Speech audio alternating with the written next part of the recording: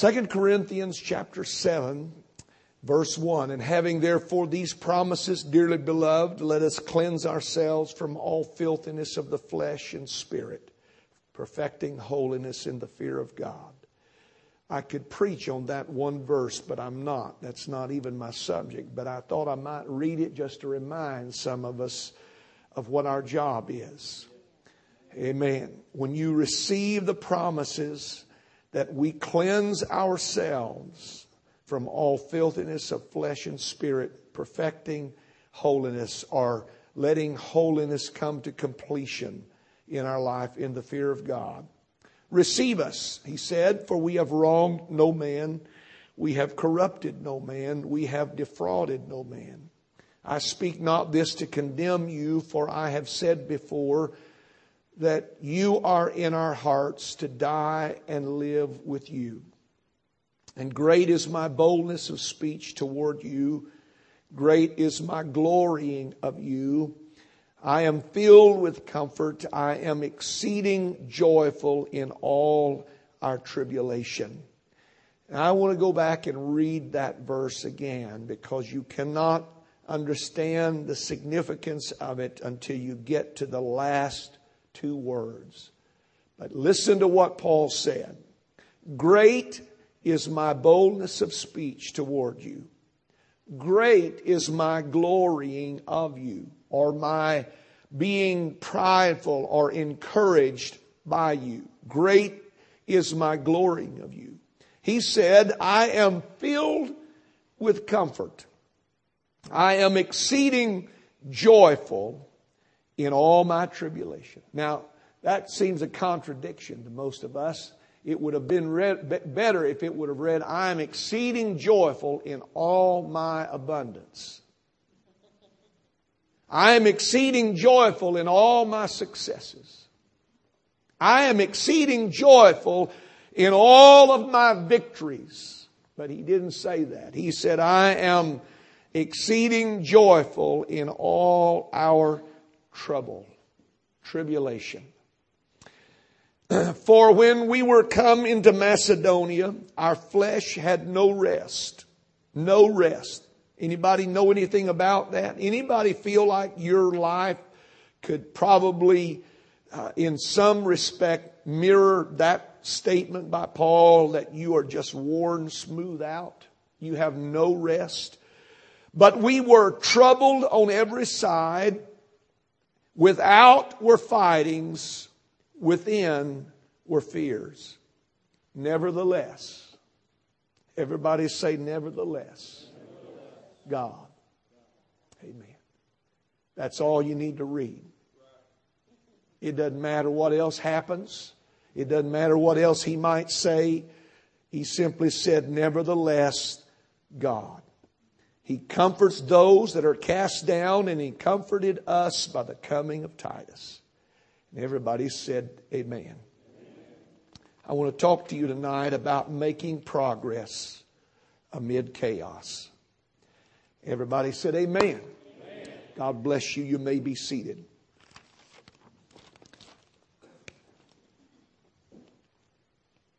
We are often of the opinion that we cannot really make progress in life unless everything is working together or all is in harmony and there is no opposition. How many of us are guilty of thinking that progress can only be made in a calm? That the only time that we can really advance is when no one is fighting us and everyone is for us. Chaos and the Spirit do not seem compatible, and yet they are. Contradictions and the Spirit seem incompatible, and yet they are.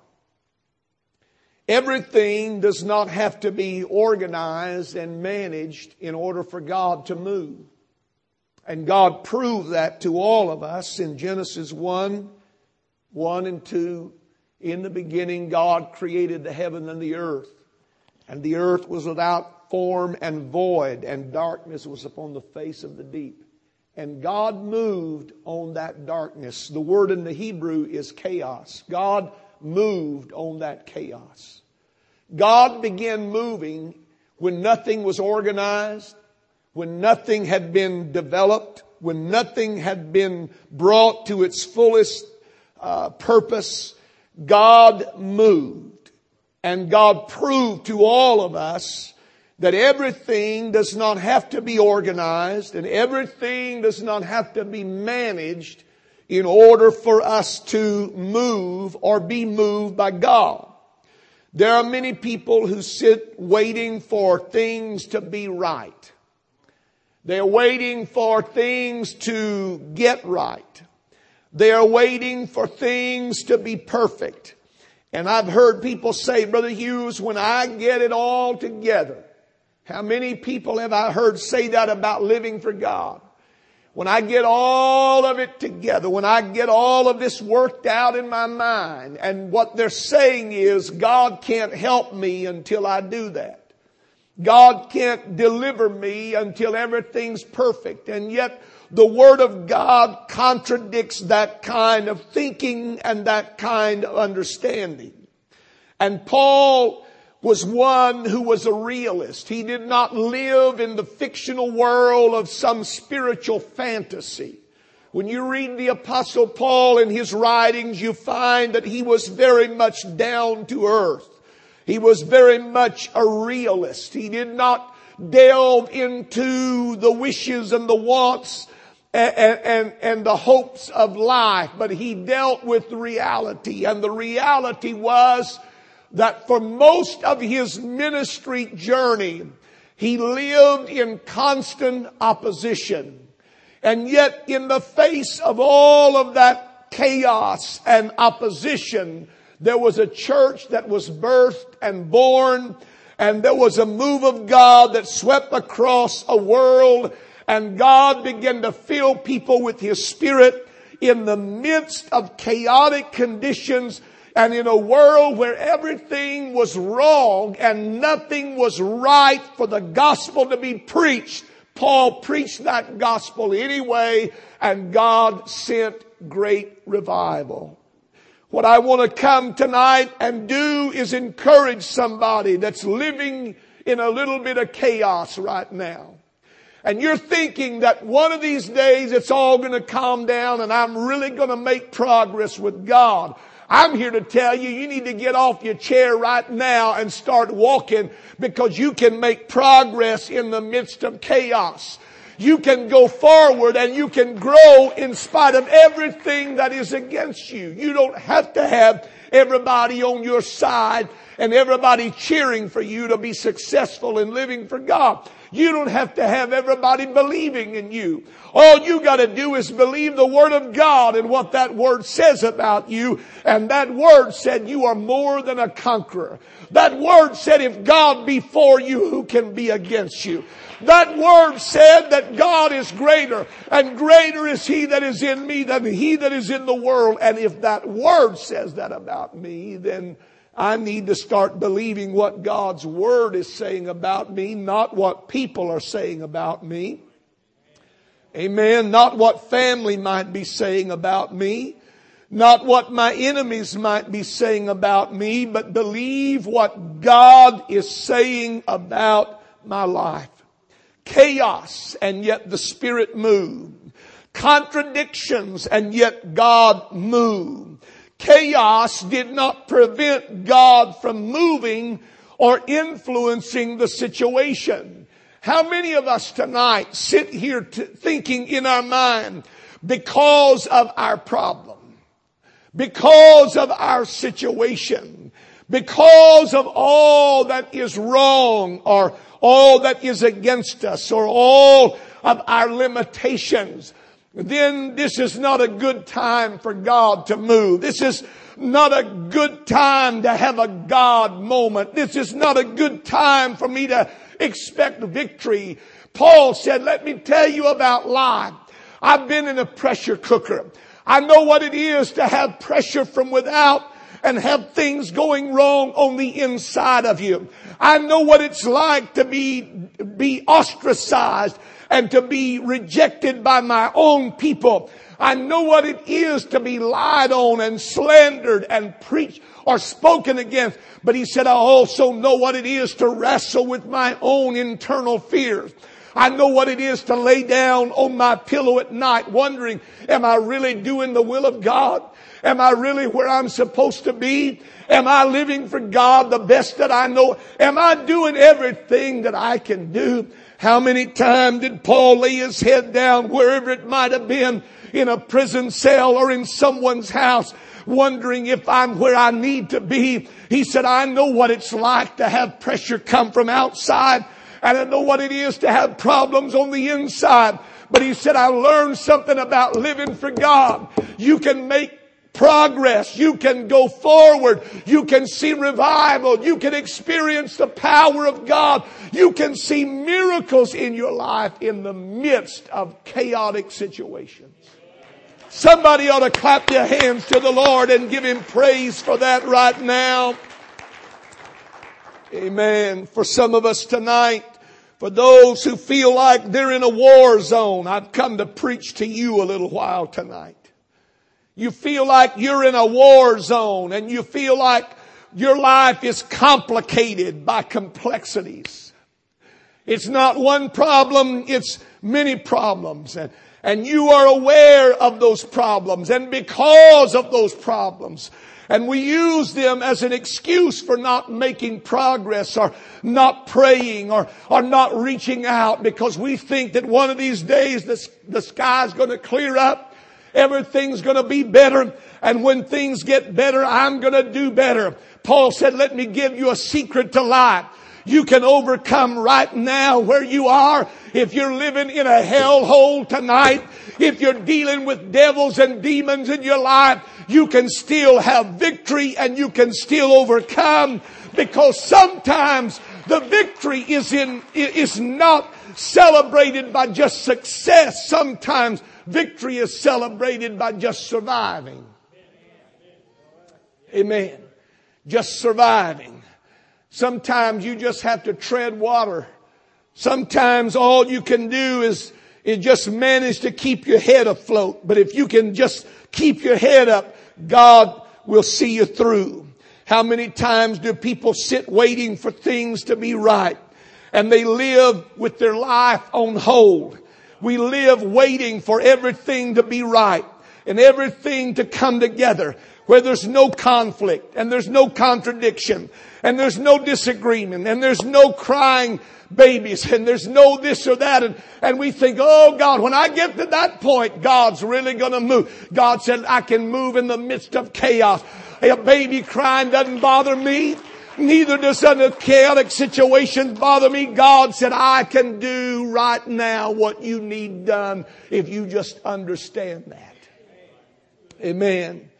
People they live their lives hoping that one day everything's going to be right. Paul was tossing on a broken sea of trouble, driven out by an Ephesian riot, driven out of Ephesus by a riot, waiting in Macedonia for the return of Titus. His own people hated him. The heathen persecuted him. And worst of all, people that were supposed to be Christian, people that were supposed to be living for God, were living anything but as Christian. He said, I have all of that on me. I have pressures from without and I have fears within. How did Paul ride out the storm? How did he make it? There are many things that come to cast a person down. Things that press in on us and come together against us. They come together in an effort to bring us down. Sleepless nights and anxious days. But the Word of God kept the Apostle Paul. And the promise of God's presence in his life kept him. And nothing, he realized, could stop the arrival of God. Caesar can't stop it. No other leader can stop God's movement. I love this verse of Scripture that said, and I salute the saints that are in Caesar's household. Caesar represented everything that was against God. He represented a world that was immoral, debauched. He represented a world that was filthy and vile and vulgar. a world that was absorbed with itself. And yet in the midst of that kind of hell, in the midst of that kind of ungodliness, somebody was born again of the water and the Spirit. Somebody received the baptism of the Holy Ghost in the midst of Caesar's household. In the midst of a house who thought he was God. Caesar was God. He was reverenced as God. He was viewed as God. And they worshiped him as God. In the midst of all that, God sent a revival. Amen. I'm just here to tell somebody that you can make progress in the midst of chaos. You don't have to sit around waiting for things to get better. You don't have to put your life on hold thinking, you know what, when I get this person out of my life, or when I get this issue out of my life, or when I get this problem off my desk, or when I work through this, you know what God said? You can make progress in the midst of chaos. You don't have to wait around for anything. I'm always going to be available, and nothing can hinder me from coming. Caesar can't stop me. And if Caesar can't stop me, neither can Obama or Nixon or Bush or any other president that's ever served. I don't care who's the president of the United States. I don't care what the United Nations does. I don't care what the world governing bodies do. I don't care what the homosexuals do. I don't care what the lesbians do. I don't care what the atheists do. This thing I know, that you cannot stop the hand of God. You cannot stop the work of God. You cannot stop the breath of God. You cannot stop the revival of God. I don't care who you are. Praise God. When I first started preaching, I was naive enough to think that one adulterer could stop the blessings of God in a church. You know what? One adulterer can't stop the blessings of God in a church. I was naive enough to think that one ungodly person could bring a halt to revival. And I spent all of my time and energy trying to get that one ungodly person to turn around. And God said, you know what? You're wasting a lot of time. They're reprobate. Leave them alone. Look at what else is out here. These folks want revival. Quit wasting your time and your energy on something that's not going to pay off. Why don't you put your focus on something that will? And I learned that you can have a heathen sitting on the pew right beside you and still have a revival. You can have some ungodly, immoral person come into your church and you can still have a move of God. You don't have to have everything perfect. You can have liars on the platform and liars in the Sunday school and still have revival.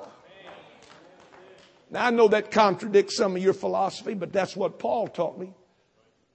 Paul said, I have everything. I had hell going on out here and hell going on in here.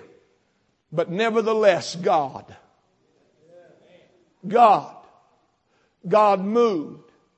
God saved. God sent revival. God saved. God moved. God sent revival. Chaos does not prevent God from moving.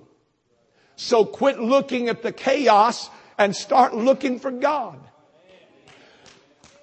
Quit spending all your time worrying about when this person gets out of your way, you're going to do better. Get your eyes on the Lord, and it won't matter if that person's there or not. You know what I've had to learn to do in my years of pastoring? I've had to learn to pastor with the blind eye and the deaf ear. And you know what? That just bothers some people to death because they want me to, they think, first of all, that I don't see anything. And next they think I don't know anything. And you know what? If they want to think that, let them think that. I know what I know. I know why I'm here. And I know that there are some people that I will never turn around. There are some people that are going to die lost sitting on these pews because they've made up their mind or they've got a mindset of their own and they're determined they know more about God than God. And so, you know, you can spend your time worrying over them, but I've learned that sometimes I have to I've just got to go through life with a blind eye and a deaf ear. There are just some things I'm not going to waste my time worrying about. Now, if it begins to affect the body, I'll deal with it. But you know what I've learned? There's a lot of things that we think affects the body that God said, you'll just ignore it. The body will take care of it. If you'll just go on and worship me, if you'll just go ahead and believe me, if you'll just go ahead and open your eyes and look around, God's moving right now. God's stirring right now. God's helping somebody right now. You walk out of church and all that you see is what wasn't right. You're looking at the wrong thing, folks. Amen. In the midst of chaos, quit waiting for that person to move out of your line of sight. You may have to learn how to worship the Lord in the presence of your enemy. If God can prepare a table before you in the presence of your enemy, surely you could learn how to worship in the presence of your enemy. Not that anybody here in the church is your enemy, but you know, the fact is there are a lot of people that get all strung up and tied up and can't pray and can't worship and they can't be faithful. And you say, what's wrong? Well, brother, it's just this problem here and it's this problem there. And this is not right and that's not right. And this person's doing this or that person's doing that. This one doesn't like me or that one doesn't. You know what? It doesn't matter. I've learned that there's some people that are never going to like me. And that's okay. I may not like them. You know what? It's all right. You don't have to waste your life worrying over things that are really of no matter. What you need to do is get your eyes back on God. Paul said, these things are wrong outside and there's a lot of turmoil on the inside. Nevertheless, God. That's really all you need to know tonight. Nevertheless, God. Say it with me. Nevertheless, God. Not nevertheless Sue or nevertheless Bill or nevertheless George, but nevertheless God. Brother Hughes, you don't know what's wrong. I don't need to know what's wrong. I know what's right. Nevertheless God. You know what? God can make a way. Pharaoh can't stop him. A Red Sea can't stop him. When God sets a plan in motion, nothing can stop God. Herod trying to kill every baby in Jewry, trying to kill every child in Israel. It doesn't matter. God had His hand on that child and God moved him out of the way. I don't care Herod, who it might be, Caesar or Nero or anybody else. Nobody can stop the move of God or the hand of God. I remember many years ago when Brother T.F. Tenney was the foreign missions director for our movement, and he had come back from Poland. At that time, Poland was heavy under the hand of communism. There were no churches allowed, no God anything. Anybody that tried to profess Christianity was persecuted severely. And there were some people that were from Poland, if I remember the story right, that received the baptism of the Holy Ghost, and they went back into their country and they began to tell their friends about it. A revival broke out and communities in Poland began to hear the gospel, and there were a lot of people that were coming to the Lord. And when the communist regime heard about it, they sent the military in and they were going to put it out. They were going to silence them. They were going to shut up those Christians. And just like God, when they put the fire out here, in the next community, revival broke out. And so the military went to the next community and they persecuted. They put some of them in jail. And they thought, man, we're going to put this out. We're going to silence this. We're going to steal this voice. And do you know what? Revival broke out in the next community.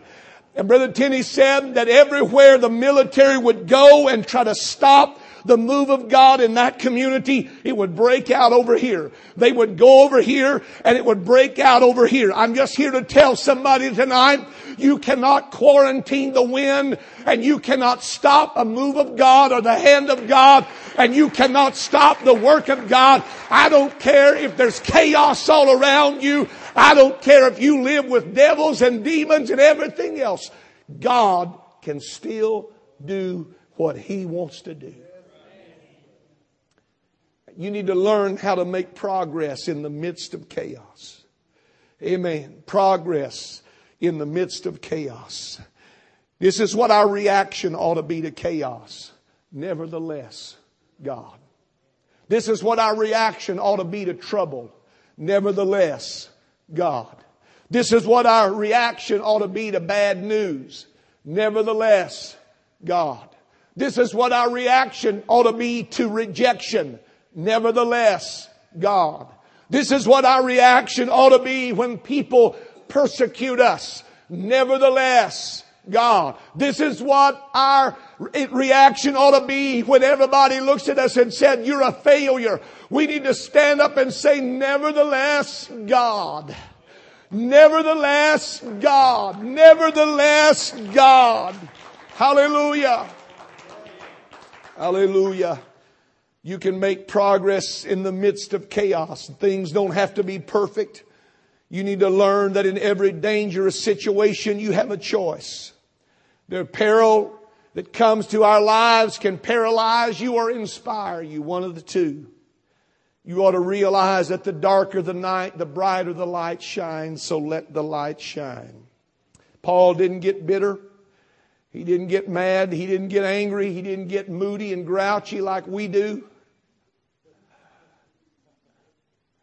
He didn't use those little words that we need to be careful about using. No, he didn't do that. He just said, nevertheless, God. Nevertheless, whether my friends rally around me or not, amen. Whether it gets better or not, amen. Whether the tide turns or not, that's what that word nevertheless means. Whether everybody stands with me or not, whether everybody agrees with me or not, whether anybody stands with me or not, whether anybody defends me or not. Amen. God will stand with me. Amen. Let it be said of us as it was said of those of England years past, this was their finest hour. Amen. You know when that was said? That was said in the middle of World War II, when everything that could go wrong had gone wrong for the British Army and the British fleet. Germany was making inroads and seemed to be on a direct path to overcoming all of Europe. And a statesman stood up and began to speak words of encouragement to a discouraged people. A people that were despondent because the war had made a turn and was going against them. And they were being bombed and London was being destroyed. And buildings that they had coveted had been blown up. And in the midst of all that, a statesman stood up and challenged them and called them out for who they were and reminded them that they were Britons, that they didn't cow down or give in to things like this. And his last statement was, let it be said of us that this was our finest hour. Folks, if I wanted to tonight, I could depress everybody in this building with just a little time.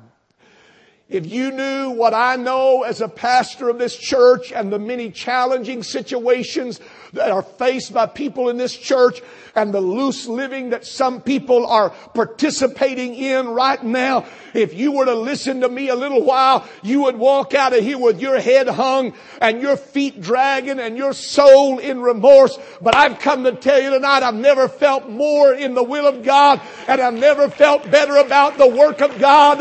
And I believe that in spite of all of the lies of hell, we are going to see revival. Let it be said of us that this was their finest hour. Amen. This was their finest hour. To discover in danger a divine assistance. To discover in danger a divine presence. To discover in danger a divine power. To discover in danger a divine purpose.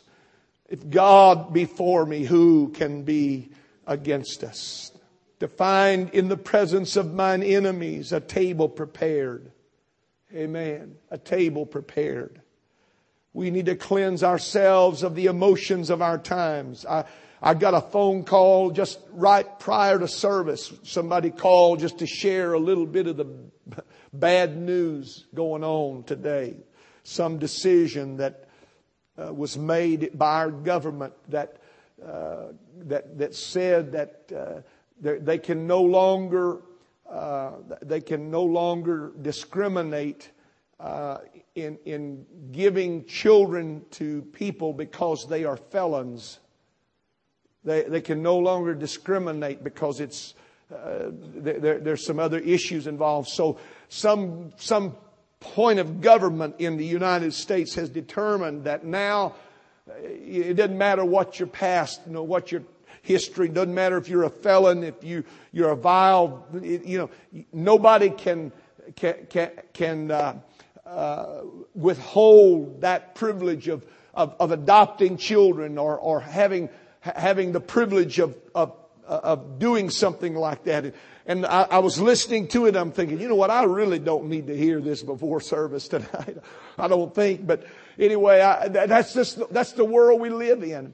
But you know what? You get calls like that. One phone call can turn your world upside down. One phone call can make you feel like that the world is just caving in. One reaction, one night of tension in the family, and somebody said, I'm tired of this, and boom, the walls fall down and everything goes to pieces. What's wrong with us?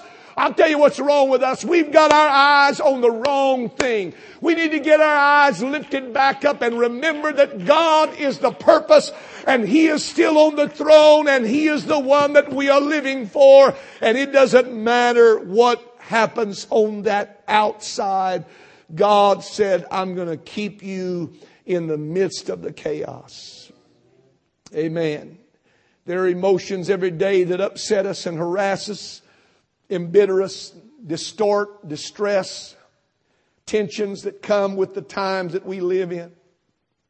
Paul said there was turmoil on the outside. There were fears on the inside. Nevertheless, God.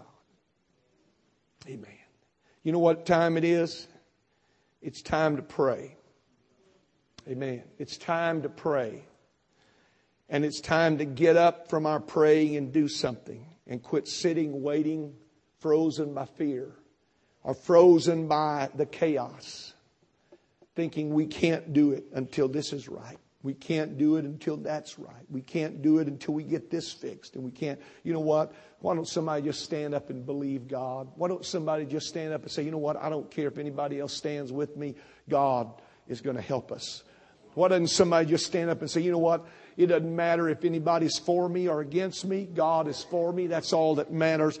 And we're going to move forward. Amen. God is not dead, folks.